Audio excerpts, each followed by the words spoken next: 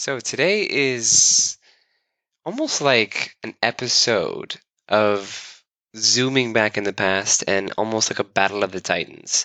And that's because I'm very privileged and I'm really excited to share that Alfie Marsh sat down with me to talk about, personal branding, how you can use that to kind of fuel your company.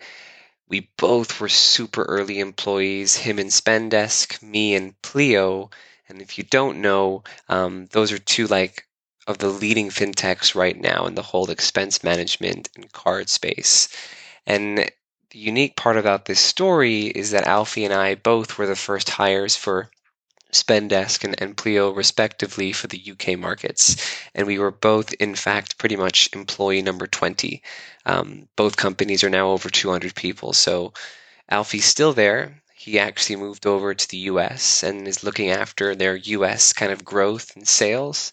Obviously, I've moved on from Pleo, but it's a really fun one because, Alfie and we were kind of the same people in different companies joining at the same time. We were like arch enemies, so to speak, because we were battling against each other. But at the same time, what I have a huge amount of respect for Alfie and myself is that we really respected each other.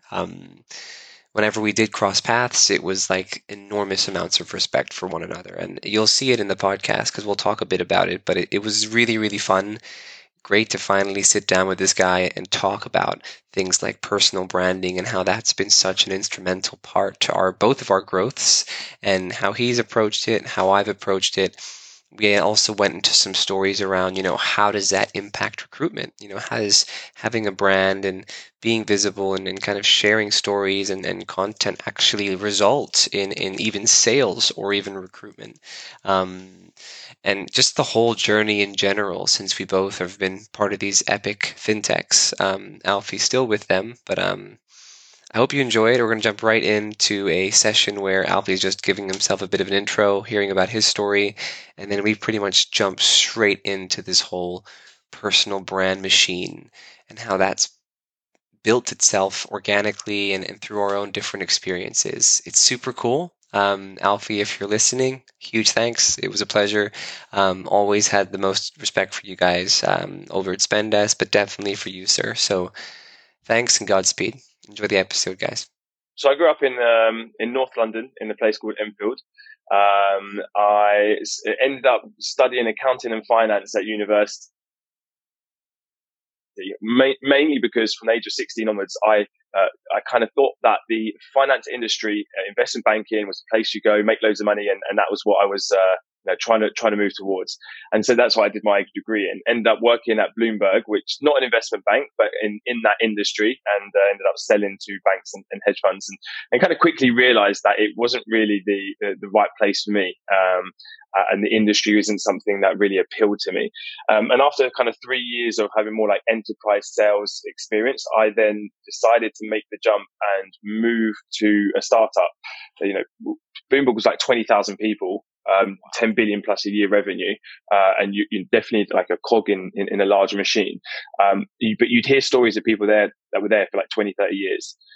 And when they were starting out in the early days, and they were the best stories. And that was the thing that got me the most passionate. And I thought, okay, that's where I need to be. I need to be in a Bloomberg when there's 20 people right at the beginning. So, I decided to make the move into the startup world and join Spendesk at the 20th employee and the first person focused on the UK market. And the rest is history. And it was the best decision I've ever made. So. So dope. I love that story. And it's so weird, Alfie. We have like almost identical stories, which just makes this even more weird. But I think I worked in quite a few more startups before. So I worked in 6 before I jumped into Pleo. But it's just like you joined Spendesk as number 20. I joined Pleo as number 20. First UK hire. I also was the first UK hire. So we kind of like oddly the worlds collided at the exact same moment. And then I remember I had never heard of who you were. And then all of a sudden, Andreas says, "Hey, Spendesk has a guy like you." I was like, "What?" And then like he sent me like your video content. I was like, "What the hell? This is hilarious." So then it became a running joke internally at Pleo actually, like, "Hey, it's Alfie again." I think they wanted to like, let's get Alfie on board because then Hacken and Alfie can like just destroy the UK. It was so funny, but I love how that kind of collided. It's so random how that ends up happening. Yeah, it is pretty weird, isn't it? But look at where we are, a few years later and doing a podcast together. So Fun, right? But it leads yeah, into the first question. So this is going to be cool. So like, this is going to be a few questions we run through, but I think the first one I'd like to jump into first, which I think everyone listening would be extremely curious about, is you and I believe, have both really worked hard on building a personal brand through our companies, right? So, I did it through Pleo, which gave me a great platform, and you've done it through Spendesk. Maybe first question is, how did that start for you? Like, where did that come from? Like, where did you realize, okay, let's start just building this brand, this LinkedIn thing? Because I'd love to hear your story, because I can give you mine. yeah. I think where it originally started was as an SDR going into the company and then going through the sales process and closing deals and everything else, and just being like a full-on member of the sales team. I first started using LinkedIn in that perspective to share valuable content to the buyer that I was selling to. And that was okay. And I think that helped to a certain degree. But to be quite frank, there was a pivot time in that decision where it was around the time there was a lot of people. I think 2019 and it was a big year for kind of personal brand building. There was a lot of people starting to make really good names themselves on LinkedIn and using this powerful platform. And no one had ever really answered the question for me: is should you build a brand or do content on LinkedIn that's for your kind of buyer persona that you're selling to, or should you do it in what your speciality is?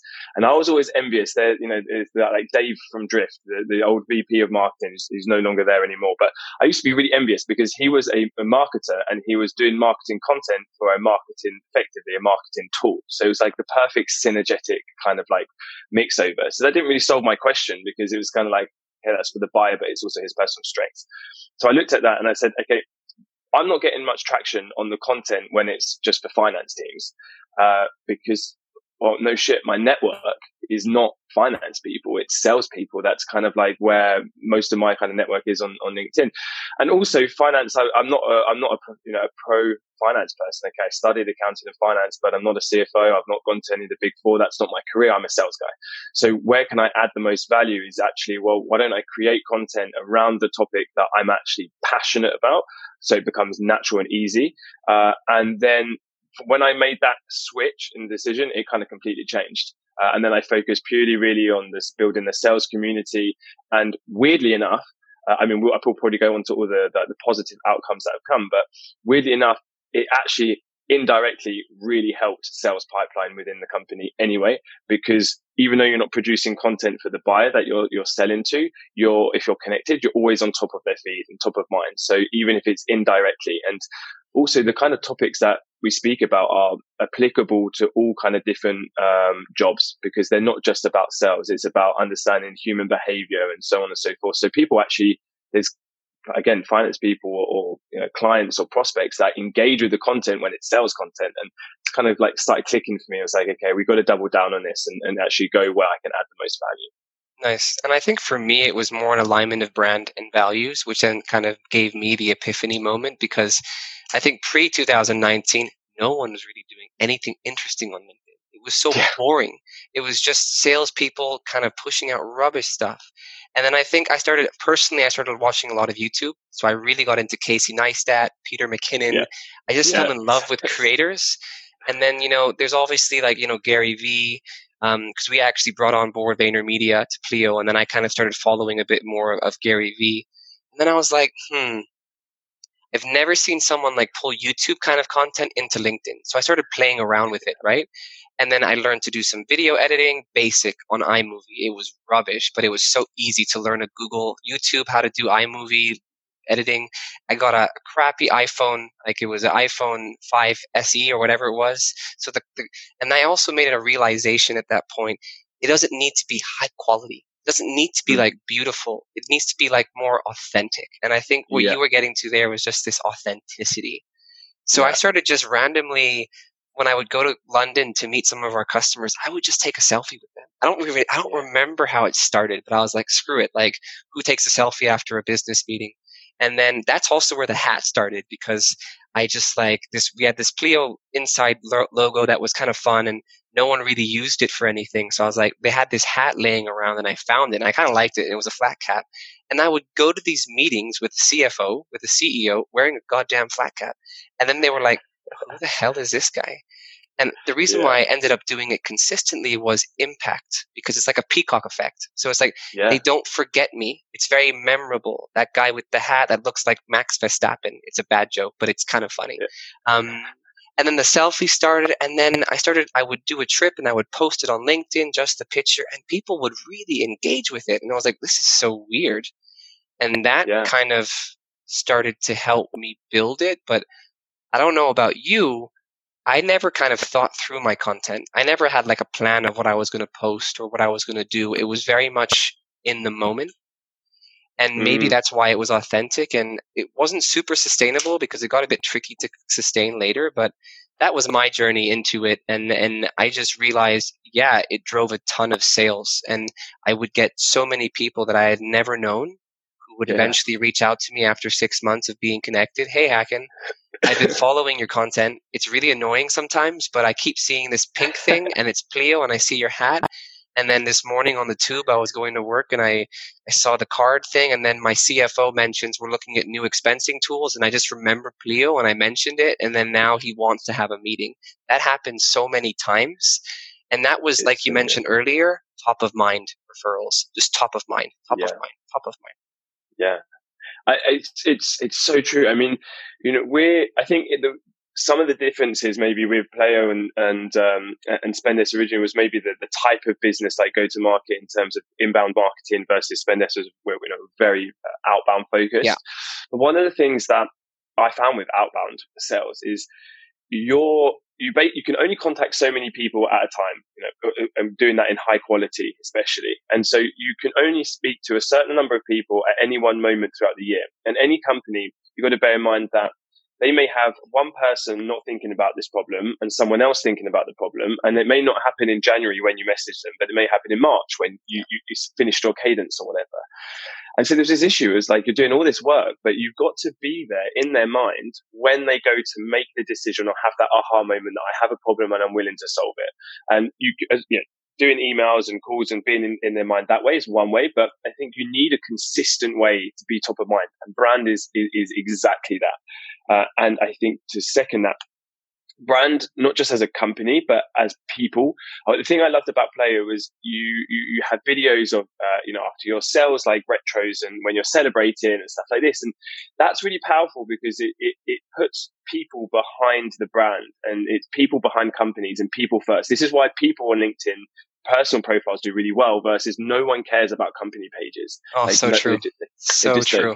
And no one cares about companies. They care about people and they care about stories. And it's such a great platform to be able to, have your storytelling there. And I think that going on to things like about what type of content to actually post, like you say, you didn't have much of a process around what you post and when you had that. I would say I had a similar way, but kind of put it into a process. So I would have all of my content ideas would be coming through meetings that I would have internally with SDRs and AEs or things that I was going through in a day. And that's when I jotted down. So I'd have just on my iPhone in my notes, all of the topics that were like, that's a really great idea, or that's a really great topic. If this is adding value to that person, maybe other people would find that.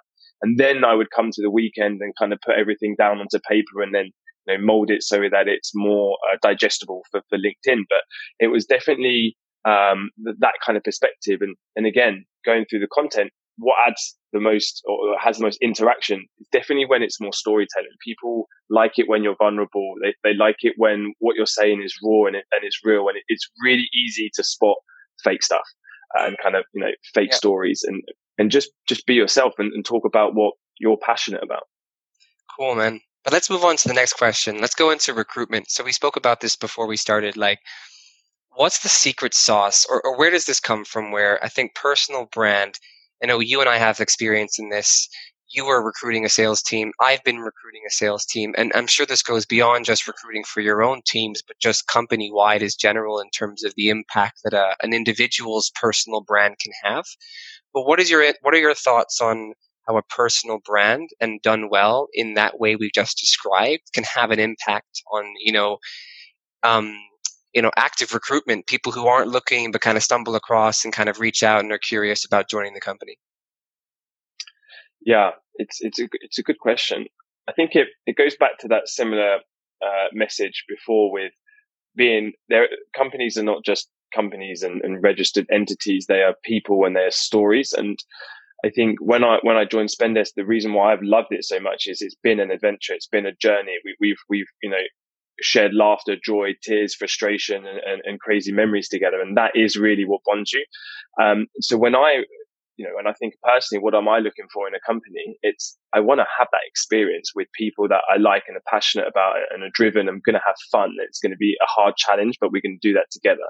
This kind of idea of camaraderie.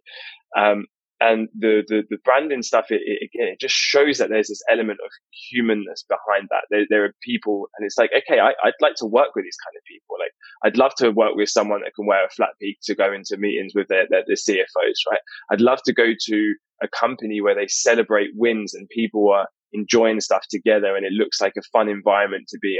I want to be in a company that is okay and open about their hardships. And I think that it helps paint the picture of what your culture really is like, because culture is never words on a piece of paper. It's lived and breathed by the company. And I think for us, when you say like what's the key to hiring, I think the question is like, how do you build a culture? And I think the way you do that is through who you hire.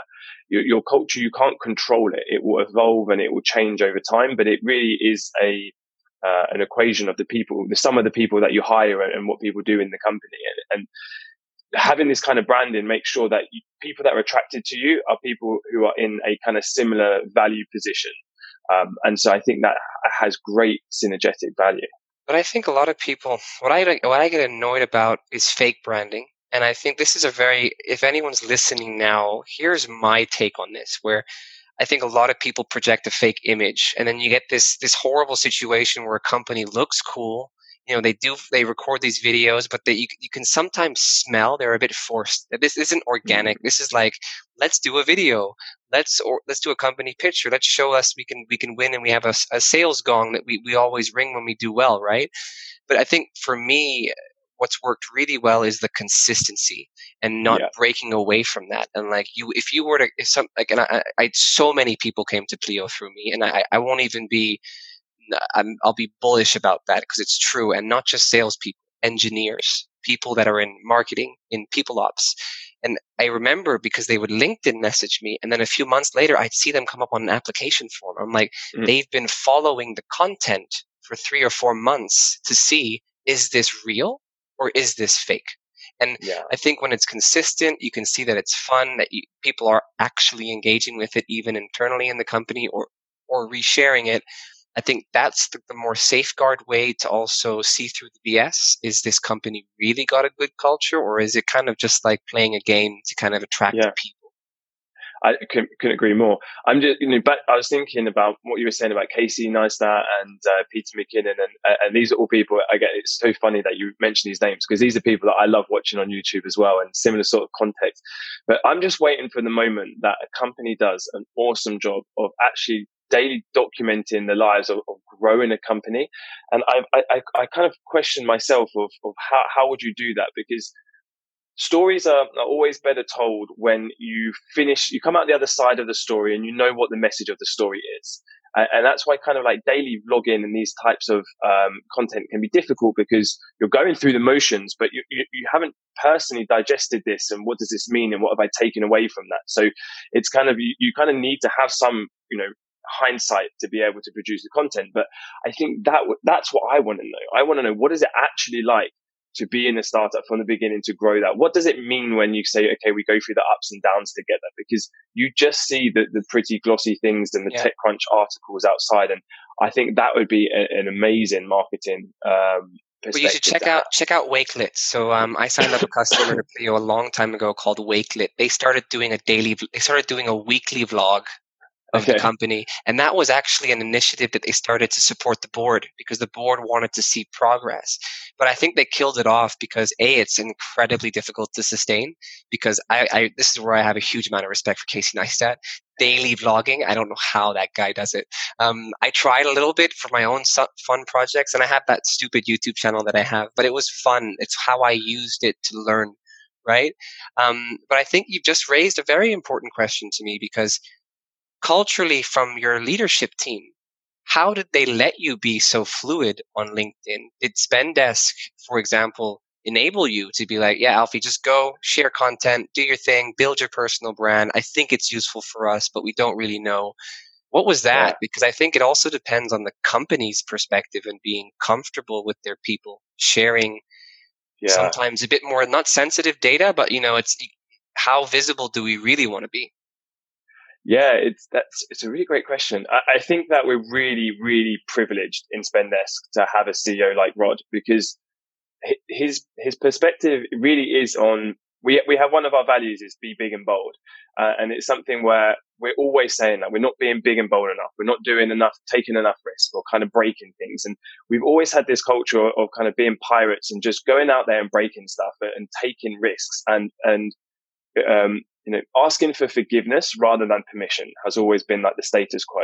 And so we've kind of grown up right from the beginning of always having this, kind of mindset. And so to be honest, like it never was a question that no one has ever once, raised the question of, should we put out this content or should we be careful or censor this? And, I'm sure if there was some things where there was like, sensitive data that came out, it would be addressed, right? But generally speaking, it's been like, well, let's test it. Let's see how it goes. And let's see what happens. I mean, I think that people can get really scared, especially in startups, about the impact of things like personal brand. But you've got to bear in mind that we try so hard to produce great content so people can see them, and we can touch a fraction of the world.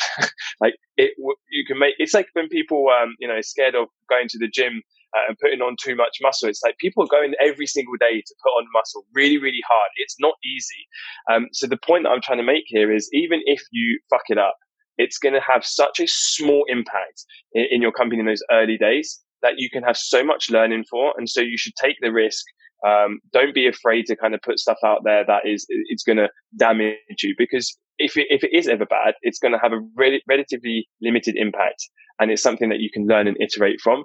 But I guess we've never had that kind of negative perspective internally, but it is something that comes up on before, and I've seen on other people post on LinkedIn where they've actually had to leave the company because there is this kind of gross misalignment. And I think that that's a tricky question that you'd have to ask personally. Am I in the right place that's going to allow me to flourish for the skills that I'm good at and doubling down on? And maybe it's not the right place for you.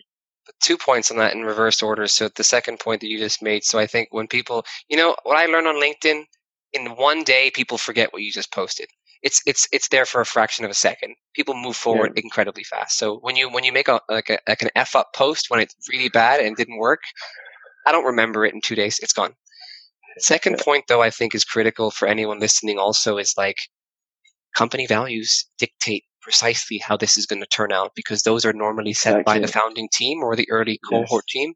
For example, I think we're maybe, now that I'm inwardly reflecting how it happened for me, transparency was a big thing for Pleo in the beginning. I don't know how good it is now, but in the beginning it was pure transparency, not just from a culture, but from the product.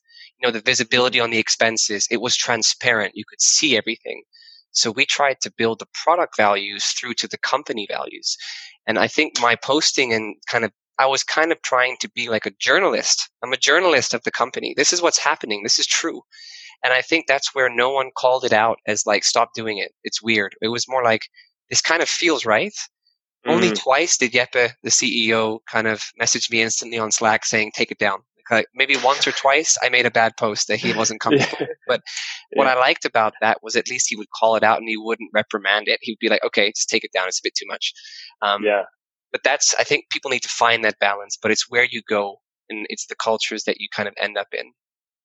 That's a really great way. I think like way beyond even the topic that we're talking about. we're talking about culture, but culture is just another system and a process. You don't need to win every battle, but you need to not focus on winning. You need to focus on building a system and a process that is a winning system and process. Culture is a way to hire the right people that will make the right decisions given the autonomy in their role. And if you've got a good company like that and you're hiring good people, there should be no kind of fear behind what they're doing, because you should have some kind of insight into the outcome of that. So that's great. But then, okay, that kind of gets me to the next question. All these questions are suddenly coming to me, which is super off script, but really good. Culture evolution as the company grows. You'll have a great steer on this, and I have a lot of opinions on this. When we were 20 people when I joined, the culture was so intense because we were like, and this is where I hate when companies use like family. So I actually started Pleo Family a lot. I was pushing that, but now I really regret it. I should never have used that word, because a company is not a family. I think it should be more like a tribe, like a unit, because when you then start firing people or people start leaving, you're losing like a brother or a sister. It's really painful and it's really emotional. But what's your opinion on, you went from 20 to 200 plus now. As the company grows, I found whenever we hired like 10 or 15 people at a time, I could feel the culture shift instantly. It kept shifting, and it would go more and more away from the old kind of guard to the new guard. How has that been for you guys, and how do you think, because I think culture needs to evolve with time or else the company can't grow properly, but what's your take on that? When you ask what's my take on that, what's the goal of the question? What would you? What should you look out for? Like, is that when that culture begins to change? If it's not representing your values, because I believe the culture starts to change from the core values because it can't keep up with them anymore, because the new people coming in don't know what the old standard was because there's not enough people to teach it. Yeah, I see what you mean, and that can happen quickly if you're hiring at such a fast rate. I think both our companies have grown in that kind of exponential way. It's very difficult to do, but I think that there's an element of new cohorts that come into the company. They really experience. I think that the first kind of 3 months of being in the company is really a way where it's like, this is the way that we make decisions. This is the way that we operate as a company. And you can't do that by really telling people. I mean, you can kind of set the foundations by explaining this is kind of how we operate, but it has to be done in the way that you actually make decisions, or that you actually interact with your team. And as a manager to the people that you hire, for example, if you really value, radical candor and having transparency, you have to set the status early on to be like, okay, I'm going to put myself in a position where I welcome your feedback. And when you get feedback, for example, you're going to actually take it into consideration. You're not going to reprimand them. It's just like, when, for example, we've just, in our house, we've just got a new puppy, and this puppy is going around and it doesn't know the world yet.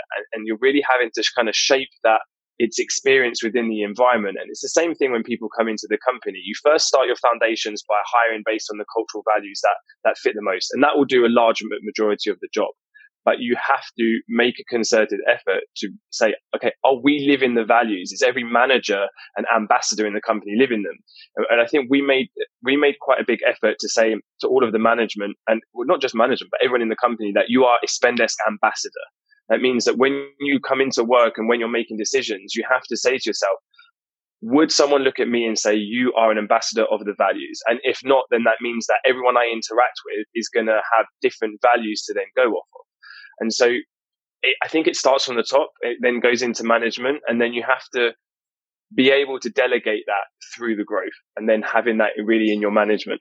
But I think that the biggest point there, it comes from the top. I think if leadership is not incredibly fierce and strong on that, and fiercely defends that whole ecosystem, like, managers, anyone that's promoted or anyone that's growing in the company and stays in the company, they need to live and breathe that ethos.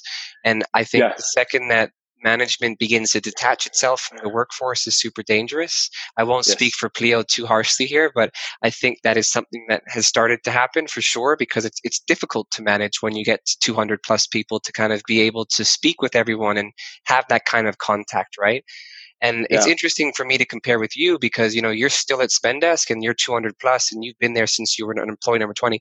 I didn't like it. The culture was shifting in a way that I wasn't vibing with it anymore. So I made the difficult, and it was a super emotional decision to leave a company that I felt that I was completely ingrained and DNA'd in, right? Because the Pleo family, which was again the wrong term to use, it was like losing a family, right?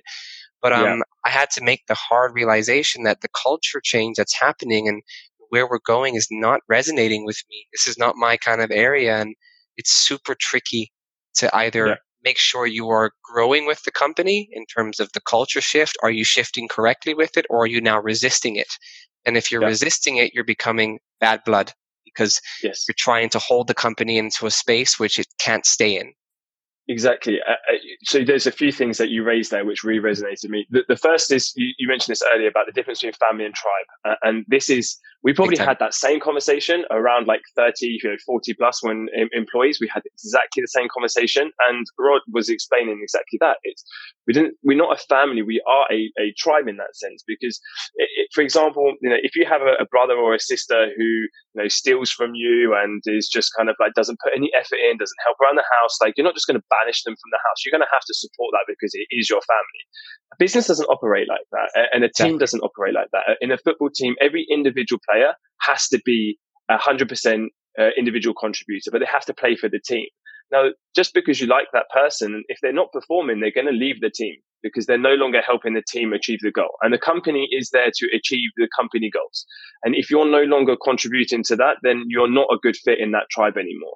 And to back to your earlier question about how do you adapt as the company grows? Well, especially when you're hiring so quickly, I think one of the mistakes that people make is that it's natural, okay, but people are scared to fire people or to not to not end a probation period when it's clear that there's not a good fit in the company.